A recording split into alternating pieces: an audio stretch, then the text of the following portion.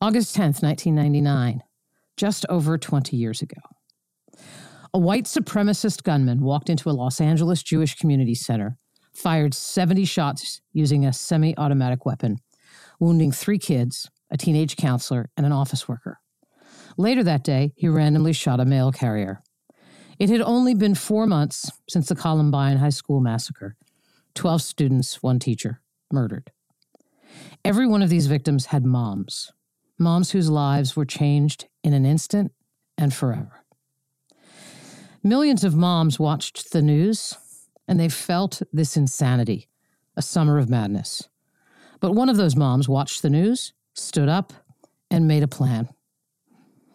Why, you wonder? Probably lots of things. But at its heart, her kids went to a JCC camp, and it could have been one of her kids. But you know what? This person had something special. The same thing that nonprofit leaders come hardwired with. The Yiddish word is chutzpah. She stood up and got to work. And 9 months later, thanks to her leadership, 750,000 moms gathered in the Mall on Washington, tens of thousands in cities and towns across the country, 1 million moms calling for stricter gun control. Today, I want to talk about chutzpah. Leo Rosten, in The Joys of Yiddish, defines chutzpah as gall, brazen nerve, effrontery, incredible guts, presumption plus arrogance such as no other word and no other language can do justice to. Yeah, that's it. Let's talk about that. What it looks like and how you build a movement with it. And we'll not just talk about today, but about now. Have we made progress? How do those who advocate for gun control maintain a sense of purpose and hope? It's time to talk to mom number 1 of the Million Mom March. Greetings and welcome to Nonprofits Are Messy. I'm your host, Joan Gary, founder of the Nonprofit Leadership Lab, where we help smaller nonprofits thrive. I'm also a strategic advisor for executive directors and boards of larger nonprofits. I'm a frequent keynote speaker, a blogger, and an author on all things leadership and management. Learn more at joangary.com. I'm a woman with a mission to fuel the leadership of the nonprofit sector. My goal with each episode is to dig deep into an issue I know that nonprofit leaders are grappling with by finding just the right person to offer you advice and insights. Today is no exception. Her 2004 memoir and guidebook called Looking for a Few Good Moms, How One Mom Rallied a Million Others Against the Gun Lobby, earned her the Chutzpah Award from Oprah. The book was also cited by The Atlantic in 2008 as one of the best books on female leadership. In 2015, her Daily Beast essay, How to Organize the Mother of All Protests, led to a nationwide grassroots effort the following year called the Concert Across America to End Gun Violence, in which she served as its co-chair. Also in 2016, Donna co-produced and co-directed the award-winning documentary 5 Awake about the women of Louisiana who reformed the state's domestic violence laws by getting the NRA to stand down. Over the years, she's promoted gun violence prevention and grassroots activism in hundreds of media outlets, including Meet the Press, Face the Nation, GMA, The Today Show, and the NBC Nightly News. In addition to her activism, Donna has spent most of her professional career in New York City at the CBS network on its communications team. She has represented numerous high-profile talent, including Dan Rather, David Letterman, and Bob Schieffer. I'm also joined by Sheikah Hamilton. Sheikah is currently the National Organizing and Chapter Development Manager for the Brady Campaign to Prevent Gun Violence. She's been working on the issue of gun violence prevention since the year 2000, when while living in Detroit at the time, she helped organize the Million Mom March, the largest protest against gun violence in U.S. history until 2018 in the March for Our Lives. She's worked on this issue every day since then and has held various roles from chapter leader to state chapter president to the first elected Million Mom March leader elected to the Brady Campaign Board of Trustees, to the national spokesperson for the Million Mom March rally to renew the assault weapon ban. She has also appeared on CNN, MSNBC, and a host of media outlets. Sheikah is a licensed attorney in California and Michigan. Her boots are on the ground, and she has worked for decades to pass gun control legislation in her home state. Worth noting all of those credentials. Welcome to both of you, Donna and Sheikah. Thank you for having us, Joan. Mm-hmm. Thank you, Joan. So we've all sat in front of TV news and seen the horrors of gun violence. We can rattle off the names: Columbine, Sandy Hook, Oklahoma City, Pulse, Las Vegas. And those literally just came off the top of my head in a hot second. Some of us gasp, cry, others write checks. Many don't do much of anything. I'd really like to hear what you believe it takes to get off the couch and do something. Can I start with Donna and then Shika? That'd be great. Well, I didn't really have chutzpah right off the bat. It took me about a week to actually call Capitol Hill Police to get an application to march on Washington. I first tried to volunteer for one of the many noble and fabulous gun violence prevention nonprofits that already existed. But what I didn't realize at the time that they get death threats constantly, they get harassing phone calls. And so there are a lot of barriers. It's very hard to reach, or back then, one of these nonprofits. So I tried for about a week to volunteer and I got very frustrated. I'm like, okay, here's a problem. I know there must be lots of people just like me who want to volunteer and they have nowhere to go. So I did what I think a lot of women do. I picked up the phone and I called my women friends and I said, I've applied for a permit to march on Washington and I need all of your help. And that's so again, it was about a 7-day process from being outraged by that shooting to actually applying for the permit. So I want to put a pin in and come back to something you said that I want my listeners to really attend to, which is that Donna tried to reach out to nonprofit organizations saying, hey, I'm here, I'm outraged, and I'm available, and I want to help. And I'm not sure that Donna is the only person that has had an experience like that. Shika, what did it take for you to say, I've had enough, I want to do something about this? Well, I feel like it's a buildup. I grew up in California where there were a lot of shootings right. Back in the 80s and early 90s. And I didn't do anything about the Stockton schoolyard shooting. There was a law firm shooting right across from where I worked. I didn't do anything. I was a young mom holding my baby when Columbine happened. I didn't do anything. But then that mother instinct kicked in when I saw a little blip on the news saying 1 million moms are marching in DC. I called up my friend who worked for my congresswoman and said, what are you going to do about it? And then I went to the Million Mom March website. And this is the key thing. I went there. It was very simple. It said the problem and the solutions and how to get involved. I emailed the person.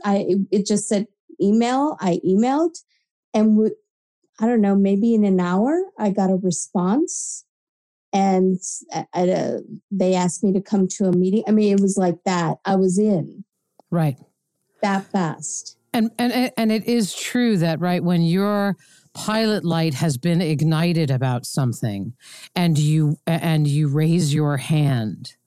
Right, the pilot light can go out awfully quickly if there isn't that kind of rapid response, right? And I happen to know the guy who built that website, and he has been doing my digital marketing for a long time, and I believe that Donna might have been a reference for Abstract Edge, which is the firm that built that site, and I just want to say. Scott has been my business partner for a long time now, and it was such a gift to someone who does digital marketing to be handed the opportunity to do that work for you. And I know that to be true. So really, really interesting. And boy, doesn't it talk to the power of social media and how instrumental it is. I don't know, Donna, did you want to jump back in? I want to jump in. I know you wanted to ask me about the keys to success for the Million Mom March. And really, for me, I was in public relations. I was very well connected. And I also do a lot of favors for people. And I believe in favor reciprocity. And so I really started picking up the phone and calling back in those favors. I'm like, I'm doing this March on Washington. I need you to help me. I'm doing this March on Washington. I need you to help me. And I don't even know, because Betty Hudson, she's very well known in media. And I don't really even know Betty Hudson that well. And she didn't owe me any favors, but I don't know how I got into her office. But she launched iVillage.com, which was like the first website for women. And she took the meeting, and I came in, I pitched her we're going to do this march. I had one of the moms who was a school teacher and a PR person help write our mission statement, which was very good. And then Betty looked it over. And so I said, Betty, I need you to give us a website. And then Betty said, well, you know what? We really can't do that here, but we will be your corporate sponsor. We will make a donation as your corporate sponsor, and we will help find you a web designer. And that is how I got linked to Abstract Edge Web Solutions. And if there's anything as serendipitous as that, because, Joan, I talk a lot about how important women are to a movement, moms are to a movement. Boy, would you get the right two guys who had a good mom and know how to work with women. And Scott and Eric Paley, I mean, they totally got us who we were at the Million Mom March. And I told them what our challenges were. And they created a website that Newsweek applauded, saying it was one of the best websites, for women's issues and this issue. So yes, Scott Paley from Edge, Solutions, little shout out there to him. There you go. Shika, did you want back in? Yeah, I want to jump back in because I was the person that knew nothing about guns. I didn't even know what the NRA was. When somebody brought it up in my first meeting, I'm like, who is that? Wow. So that website for someone like me made it so simple to understand the issue that's why I got in. Yeah. That's pretty important, I think, for any nonprofit. I've taught for a number of years at the University of Pennsylvania at the Annenberg School, and I often bring Scott in to talk to my student on nonprofit management and media advocacy and social change. I often bring Scott in as a guest lecturer to talk about how to get it right. Okay, so enough Valentines for Mr. Paley. So the other thing I heard in your comment, Donna, is the connections, right? And there's two things I heard. One made me think about Malcolm Gladwell and the tipping point. Yes. And he talks about three different kinds of people. And of course, I'm going to forget what the three are, but it's like mavens, connectors, and what is the other one? Mavens, connectors. Anyway, what is it? I don't. Okay, maybe somebody can Google it while we're talking. Salespeople. I don't think Mavens, that's it. Yes, it is. Mavens, connectors, and salespeople. Well, I quote it all the time. I just got a little frozen there for a moment. You are a connector, right? And it also takes the chutzpah part is: are you willing to make a cold call to someone you don't know? Right. And what's the downside if they don't take your call? Not a whole lot. And there, you can see with Betty Hudson, there's a hell of a lot of upside. So there's a business term for growth. It's called the hockey stick. You're growing, and then all of a sudden, your eyes get really wide, and you think to yourself, oh my gosh, this thing is actually going to take off. I wonder if there's a moment you remember when your eyes got wide like that and you thought, oh, this is totally going to take off. Let's start with Donna. I remember exactly the moment. First of all, it was probably a couple of months after I launched the Million Mom March. We were already a media sensation. I had no doubt about that. Moms marching on Washington. It was really created as a media gimmick to call attention to the issue and recruit people like me who wanted to volunteer for the movement. So we were already in the New York Times. We were on the morning shows. We were in CNN. We were a media hit. But if you don't have real people in 435 congressional districts to do the real legwork, you're really not a movement. The moment I knew we were a movement was when Michigan took off. Michigan has, is a very tough state. I think you realized recently with the anti-maskers and the militias and the death threats against the governors, it's very difficult to do gun violence prevention in Michigan. But sure enough, I get a clipping from the Detroit Free Press, and I read about a woman I had never heard of. Her name was Lori, and she coincidentally worked in an Army munitions plant. And she had created the state office for the Michigan Million Mom March at a payphone outside of a ladies' room outside of her office. And she called like her senators or congressmen constantly and saying, "You've got to get on board with us or we're going to vote you out." And ultimately she called the then U.S. Senator Spencer Abraham of Michigan and said, you got to do something about the guns and the kids and the gun show loophole or we're going to vote you out of office. And Sheikah, what happened with that? And we voted him out of office because he didn't do anything. But also in Michigan, I will never forget. Debbie Stabenow. I'm sorry, I didn't mean to talk over you. Yeah, go ahead. No, go ahead about that. You know, in addition to voting him out, Debbie Stabenow has been now in the U.S. Senate for 20 years. So I think that moment for me for the hockey stick, when I knew it, when suddenly you have a state office in Michigan at a payphone outside of a ladies' room, that right. To me is success. Totally. Anything you wanted to add, Sheikah?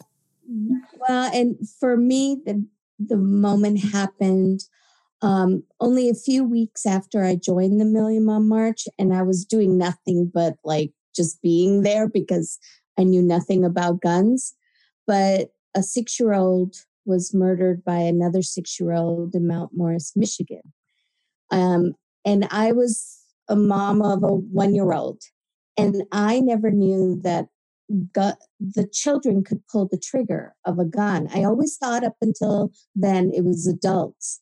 And so that night I was so upset, I called the largest Detroit radio station and said, if you want to do something, call me. And I gave out my phone number and my email. And that night I was flooded with calls and emails. And that was February.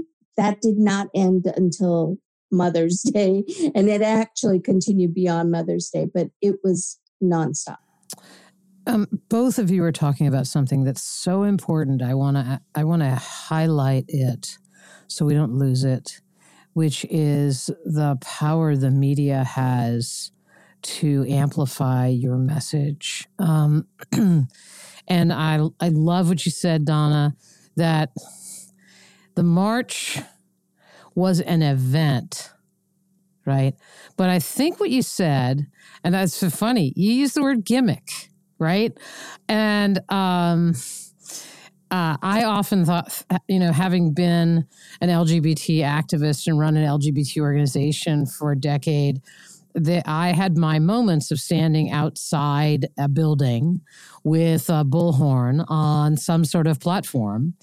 And I didn't imagine that I was the kind of, honestly, I didn't imagine myself doing that.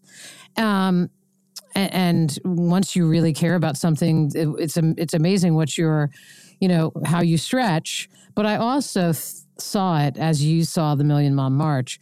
I used to say that protests were just outdoor press conferenses. Exactly. Right. Exactly. And yeah. Right. And as long as you get a decent sized crowd, you're fine. I mean, 1 million people, 750,000 people is more than a decent crowd. But I do want the connections you make as a nonprofit organization, the relationships you cultivate with the media in your community are golden, right? And we've lived in a world for so long where all journalists get is some sort of a press release about your upcoming gala, and they don't care. So just keep listening as this story unfolds. I think there are so many nice nuggets of treasure in here. So success is an interesting term, right? So you can measure by volume alone. This was a complete grand slam. But you yourself, Donna, just called it sort of a means to an end, right? That the impact of the gathering is measured by what happens after.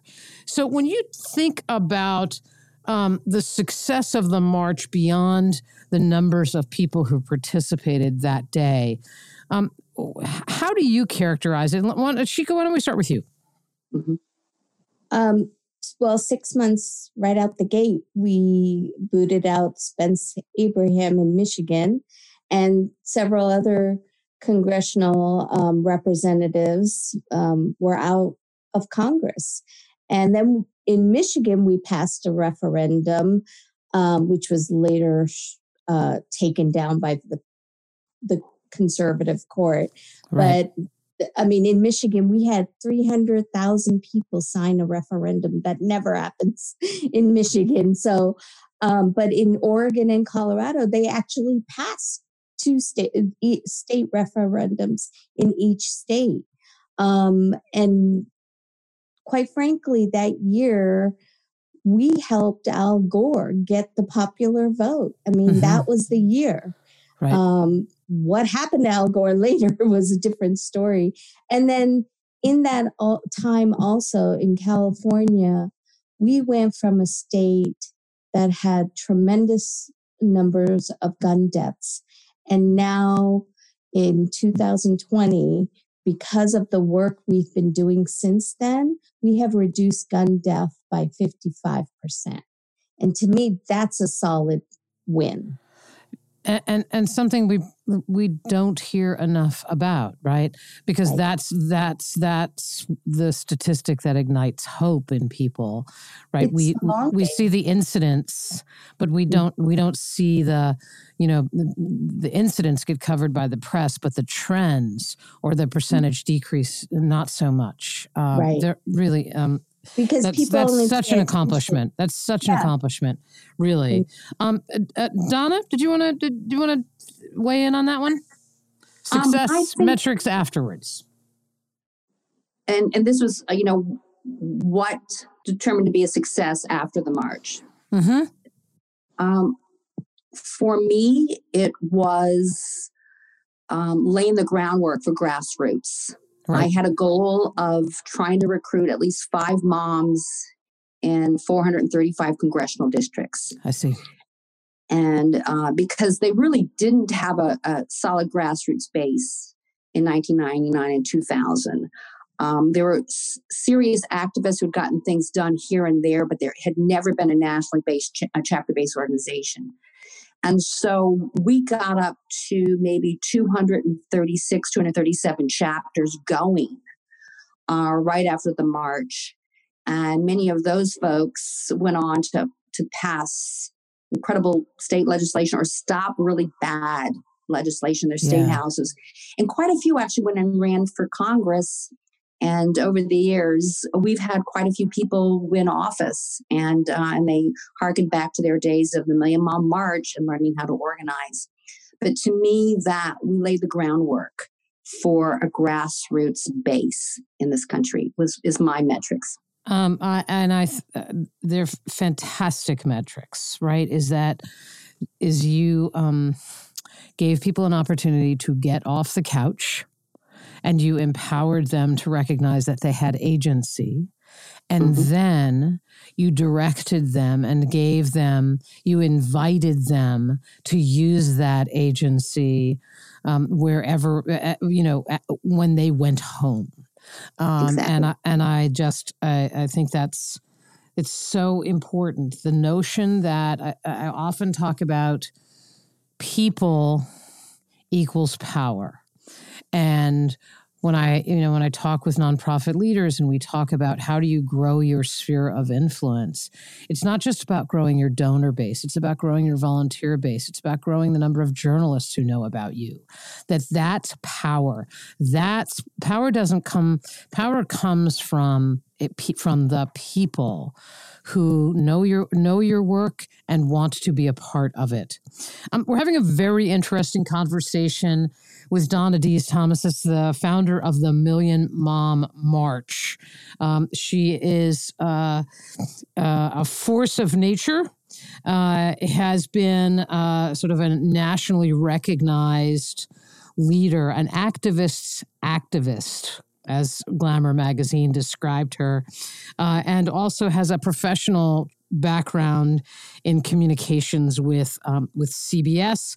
I'm also here with Sheikah Hamilton, who's the National Organizing and Chapter Development Manager for the Brady Campaign to Prevent Gun Violence, who did not even know what the the initials NRA stood for at the time she went to the Million Mom website. So we could actually just say Sheikah Hamilton is an example of how you measure success after the Million Mom March.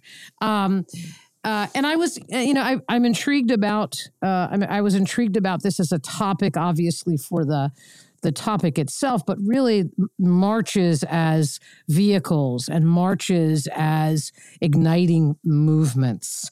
And Don, I want to ask you this question. Let's talk about moms. All three of us are moms, and there is the word ferocity. There's a ferocity about moms. But you were once quoted saying, you need moms to have a movement. Tell me about that.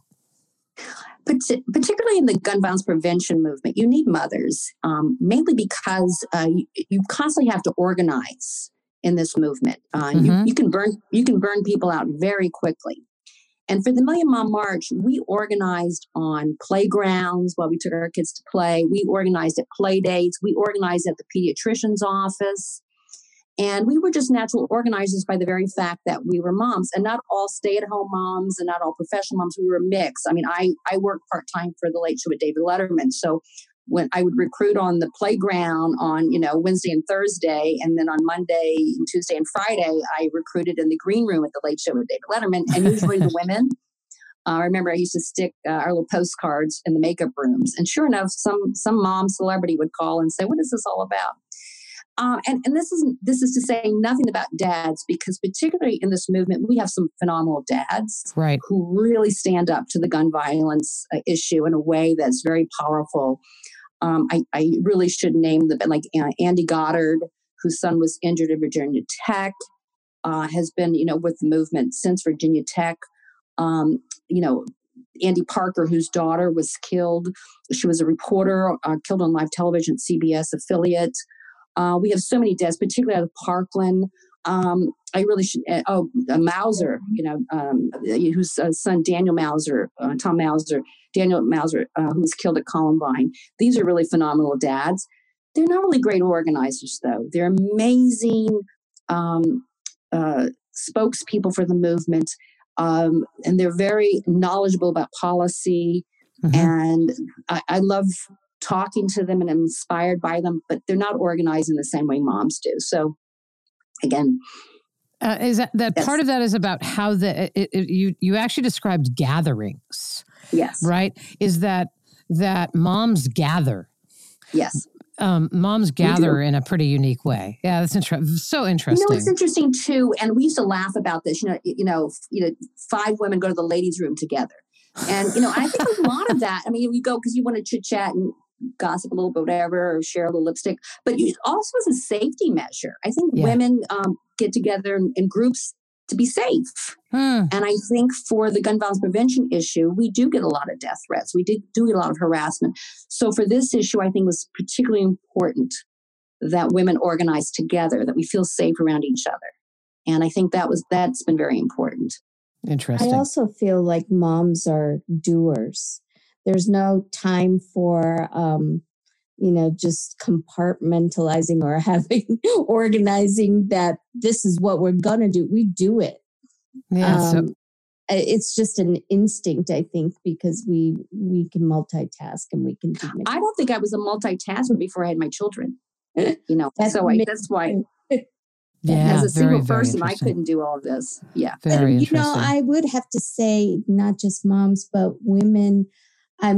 So for at least 20 years, I've been in this space, but I also get involved with other issues. Yep. Women always lead. Women are always in it. And I did some work at the detention center in Texas. And one of the staff people there told me it's always the women that show up to help. Yeah.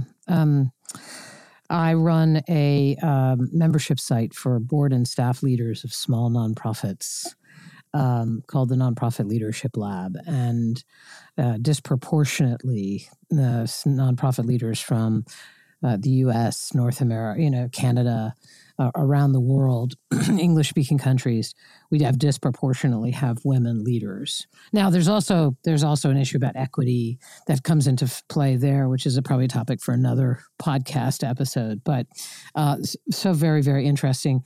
During COVID lockdown, I took time from Netflix binging to rewrite my book, Joan Garry's Guide to Nonprofit Leadership. I wanted to make sure that board and staff leaders had a new guide to help them to navigate a very different world, one where old rules don't apply and some new rules will be critical to thriving. This version is now in paperback, and you can learn more at book.joangarry.com. As the founder of the Nonprofit Leadership Lab, the best online resource for board and staff leaders of small nonprofits, I have the privilege of hearing the stories of the remarkable work being done every single day by an amazing group of kind and generous leaders around the globe. I want you to hear their stories too. Uplifting and inspiring. Now there's something we could use a whole lot more of, right? And that's why I want to introduce you to the Leadership Lab's own podcast, Your Nonprofit Life. In each episode, our lab's Director of Member Experience, Laura Zelke, interviews a leader of a small nonprofit, offering you the opportunity to hear about their unique path into the sector, learn about the important work they're doing, and be inspired by their passion and determination to change the world in ways large and small. Sample this dose of hope at yournonprofitlife.com, or you can find it on your favorite podcast app. Okay, so are there things you would have done differently? And I believe that's code for, did you make any mistakes? Donna, you want to grab that one?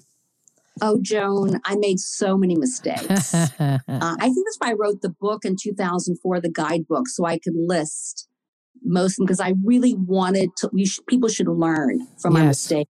And there was no guidebook when I started. There were books on leadership, but there were books on gun violence prevention policy, but there was no book that said this is how you get to from here to there when you're organizing on this issue. So I hope that guidebook has served others well. But I'm so glad to be speaking to you about this, because I think you understand. And I didn't have this in the book. And I tried, when I'm always asked that question, what's the biggest mistake you think you made after the march? And 4 days after the march, the Million Mom March merged with another nonprofit called the Bell Campaign. And the Bell Campaign was a fabulous nonprofit. Some of them had helped with the successes of Mothers Against Drunk Driving. They had the keys to success for organizing beyond the march. But the mistake we did with the merger, they decided to drop their name, the Bell Campaign, and became the Million Mom March. And we were two different cultures. Our DNA was different. The Bell Campaign DNA was different than the Million Mom March DNA. And I try to explain this in other settings, but people who do not understand the difference between 501c3 and 501c4. Right. And had the Bell Campaign kept its name, it would still be a thriving 501c3 today. If we had been the 501c4, we would have been the ones more on the lines with the advocacy. But trying to mix the two, I can't even explain. Suddenly you have this force of nature with these mothers trying to get things done very quickly. And then you had very responsible, methodical people saying, wait, you can't do that with a C3. You can't do that with C4. But I think if we had just kept our names and our own cultures, we could have coexisted as a great merger moving forward. But we ended up collapsing financially. We were too big. Yeah. And we did not have the infrastructure for what they had in place. And then ultimately that led to our merger with the Brady organization. So I guess I'm not sure that I would I actually qualify it as a mistake. I'll let you qualify it. I'll let you characterize it as you see fit. But I will tell you that a model of a terrific merger is hard to find, for exactly the reasons that you describe. Is often they're not really mergers, they're actually acquisitions. There's a stronger player and a weaker player. Often there is ego involved in terms of board members and CEOs, depending on the size. So there are many things that thwart the potential success of a merger. And I find that sad. And as we move into 2021, it's something I think a lot about in terms of the nonprofit sector and what needs to be different when we get to the other side of the pandemic. That I do think that there are opportunities for mergers in the sector that may be thwarted because they are not done well, or they are the reason to come together is actually not something where everybody's on the same page, that the whole would be greater than the sum of the parts. So anyway, I just want to let you off the hook a little bit and just say that even if it had been an ideal marriage, they're hard to pull off well.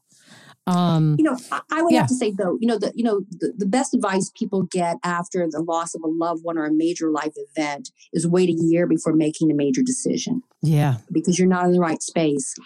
And I made that decision to merge 4 days after the march. Ooh. And the name change happened when I was in the middle of lobbying for the childproof handgun bill in New Jersey and Trenton.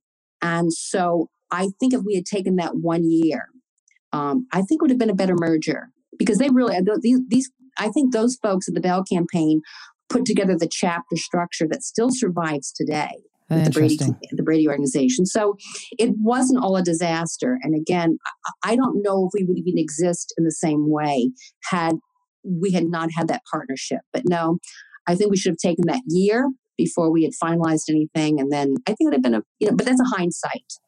Well, also, I mean, let's also remember you're hardwired as a journalist, right? You're hardwired as like, move, let's go, right? And that's what made you most excellent at mobilizing, all of these people to do this thing, right? A sustainable organization over a period of time often requires a very different kind of gestalt in somebody. And it's possible that it's sort of like when I was at MTV, I was there for the launch of MTV in 1981, and the founder of MTV and the person who ended up being seen as the person most responsible are two different people. And the founder of MTV was very much a entrepreneur, and the ultimate CEO was somebody who could build and grow a business. And it's important to know what you're good at and to just do that, right? I agree. So just a few other questions before the clock runs out on us. Clearly, Shika, you have stayed in the game since the march by virtue of just reading your bio. Let's start with you. What are you proud of in the past 20 years since the Million Mom March in terms of your own accomplishments? And let's go to Donna. Oh my gosh, so many. Well, because I started in this movement in Detroit, and at that time, Detroit had one of the highest gun death rates for children. And so during that time, what I always remember most is when we were the loudest, gun deaths were going down. And the more we stayed active, gun deaths would go down. And when it would get quiet, or it would go up. So it was keeping that the message out there was really critical. And I mean, we even got the Detroit Free Press and Detroit News to close the newspaper loophole, which was they used to sell guns in the paper. Wow. And they stopped that. But beyond that, I mean, in Michigan, we used to stop bad gun bills. I mean, we stopped the infamous Stand Your Ground bill back in, I think it was 2005, 2006. I mean, that was a battle. And then later, in the middle of the night, a couple of years later, they passed it. That's how the Republican legislature worked in Michigan. But beyond that, I mean, we have current Million Mom Marchers in Congress. Madeline Dean, Mary Gay Scanlon, Debbie Dingell, Marie Newman of Illinois. And in state houses across the country, in Virginia, we have the first female speaker of the Virginia House of Delegates, Eileen Filler Corn. But last but not least, I would say Chris Brown, the president of Brady, the first female president of Brady, is Amelia Mom Marcher. Right. And she worked on the Brady bill when she was younger. And in California, I already told you, I mean, we have passed enormous amount of gun safety legislation that has real results of reducing gun deaths. So there's a lot to be proud of, I think, in over the years. And we have activists that are still in it, like Lori that Donna mentioned from the munitions plant. She's still in it. Right. And the mothers from that Jewish Community Center shooting that Donna mentioned, they're still in it. Right. So Donna created, to me, and Donna never takes credit for anything, but she created, many of the activists from that time that are still in it say she gave us all a voice. Yep. And that's how I feel too. I mean, it's like, well, why would I have gotten involved in gun violence prevention? Nobody in my family ever owned a gun. I mean, I had no connection to the issue. Right. She gave me that voice. Yeah. That's a lot to be proud of. And the image that comes to my mind as I think about the Million Mom March, and it feels like we sell it short, call it a gimmick there, Donna, but I think of it as a big pebble you threw into a pond. And what Shika just described were the enormous ripple effect that it had. I want to ask the same question to you, is what are you proud of in these past 20 years since, Donna? You know, my background in communications media is public relations, and I'm most comfortable promoting someone else. But for most of my career, I've been paid to promote men. I get paid to promote the guys, although well-deserving people. Dan Rather, Letterman, Schieffer, all people I was very proud to work for. Yep. But my volunteer pro bono work is to promote women in this movement. And I get so proud. I'm so proud of Shika, what she's accomplished. She is like the dean of the chapters. People, everyone goes to Shika if they have a question about, grassroots in the movement. When Eileen Filler Corn was named the first female speaker of the Virginia House of Delegates, I had so many people because, she started with the Million Mom March. And so every time I hear about someone who has run for office, and sometimes when they don't win, who cares? They had the courage to run. I'm very proud about that. And I don't know. I see so many accomplishments. I know a lot of organizations that exist now, sometimes their mothers were involved in the Million Mom March. Yep. I don't know. Just I'm proud of what these women have accomplished. Yeah. You unlocked something in people that has fed them and fueled them. And I mean, I can just listen in Shika's voice that you feel to live a life of meaning and purpose. Sometimes someone has to invite you, and you threw a hell of a party. So it's tough to think about gun violence and that how much it still grips the country. No doubt that we've got some listeners who are in the trenches with boots on the ground on gun safety issues. And so what message do you have? And I'll start with Shika and then we'll end with Donna.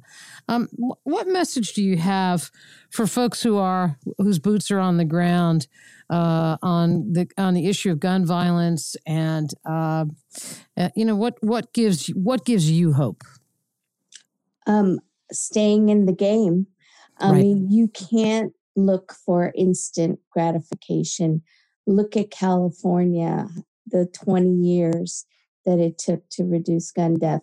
Look at Virginia. Virginia, for 20 years, they couldn't do anything, but little by little, they ended up voting in gun safety candidates into office. And right out the gate, they passed 7 gun safety bills.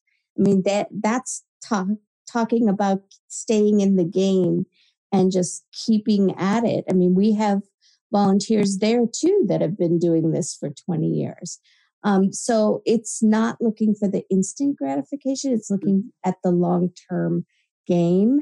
And secondly, I would say paying attention to your volunteers. If your nonprofit has volunteers, I think what we did, Brady started out with no chapters, no volunteers, right? Right. And then Million Mom March were the ground game, right? The boots on the ground. Feeder. And because Brady was a DC organization, it used to be that they, here's what you need to do. Here's what you need to do. But slowly over time, Brady also learned that, wow, our volunteers are pretty sharp. They know what's going on in their communities and states. We need to listen to them.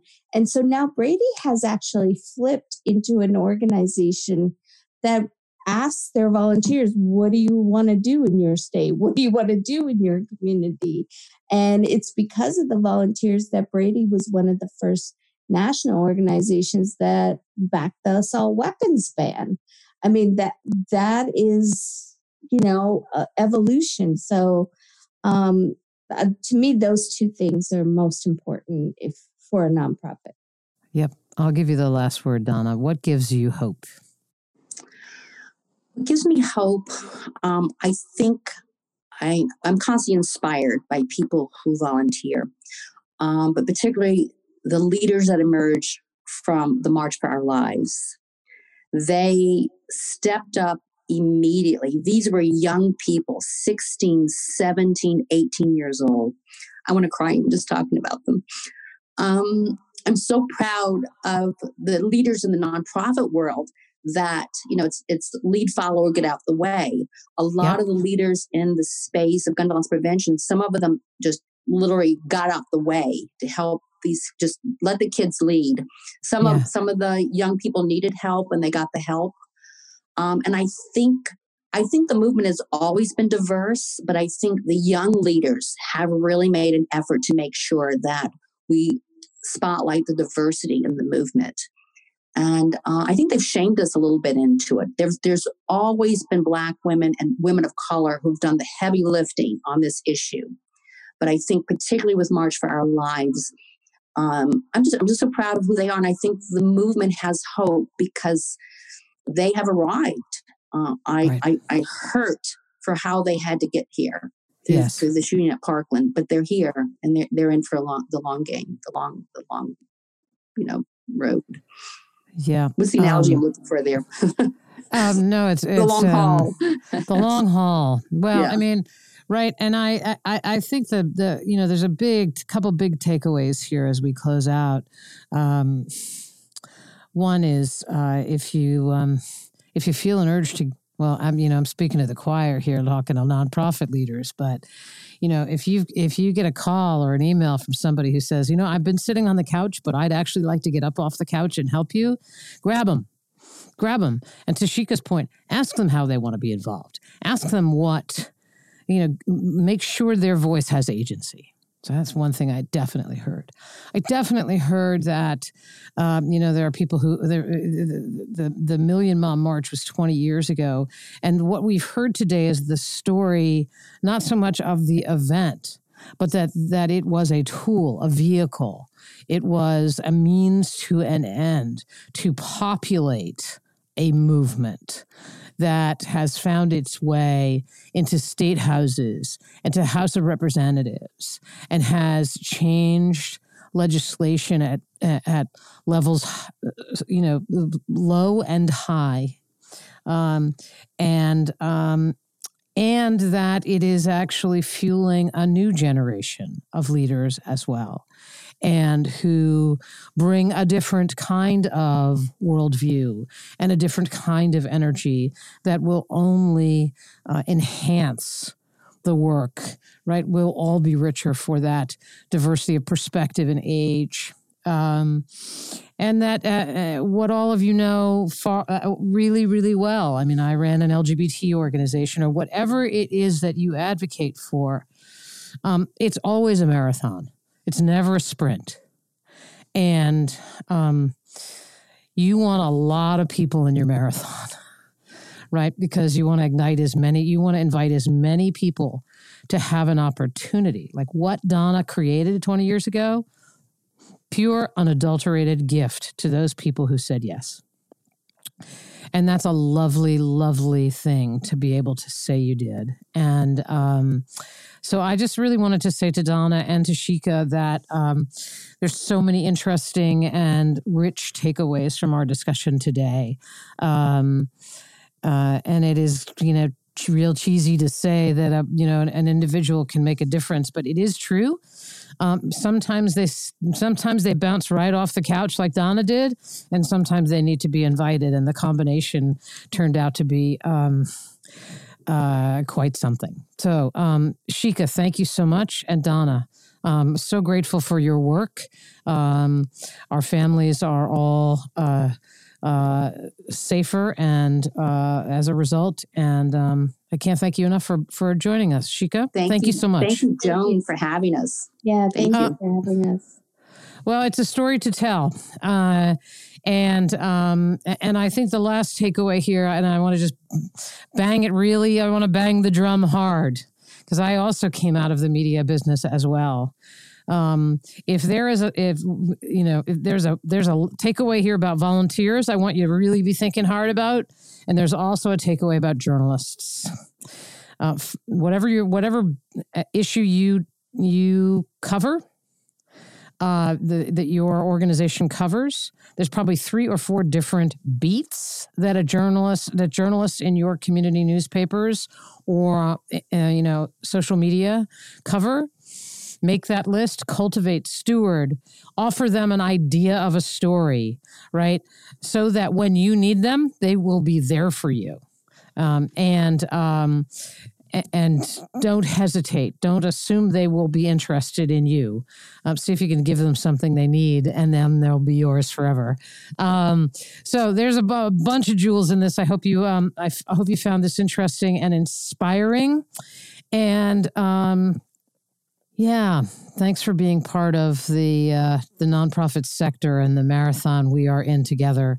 And here's hoping that Donna and Shika's story has lifted you up and reminded you that the work that you do is remarkable. I'll see you next time.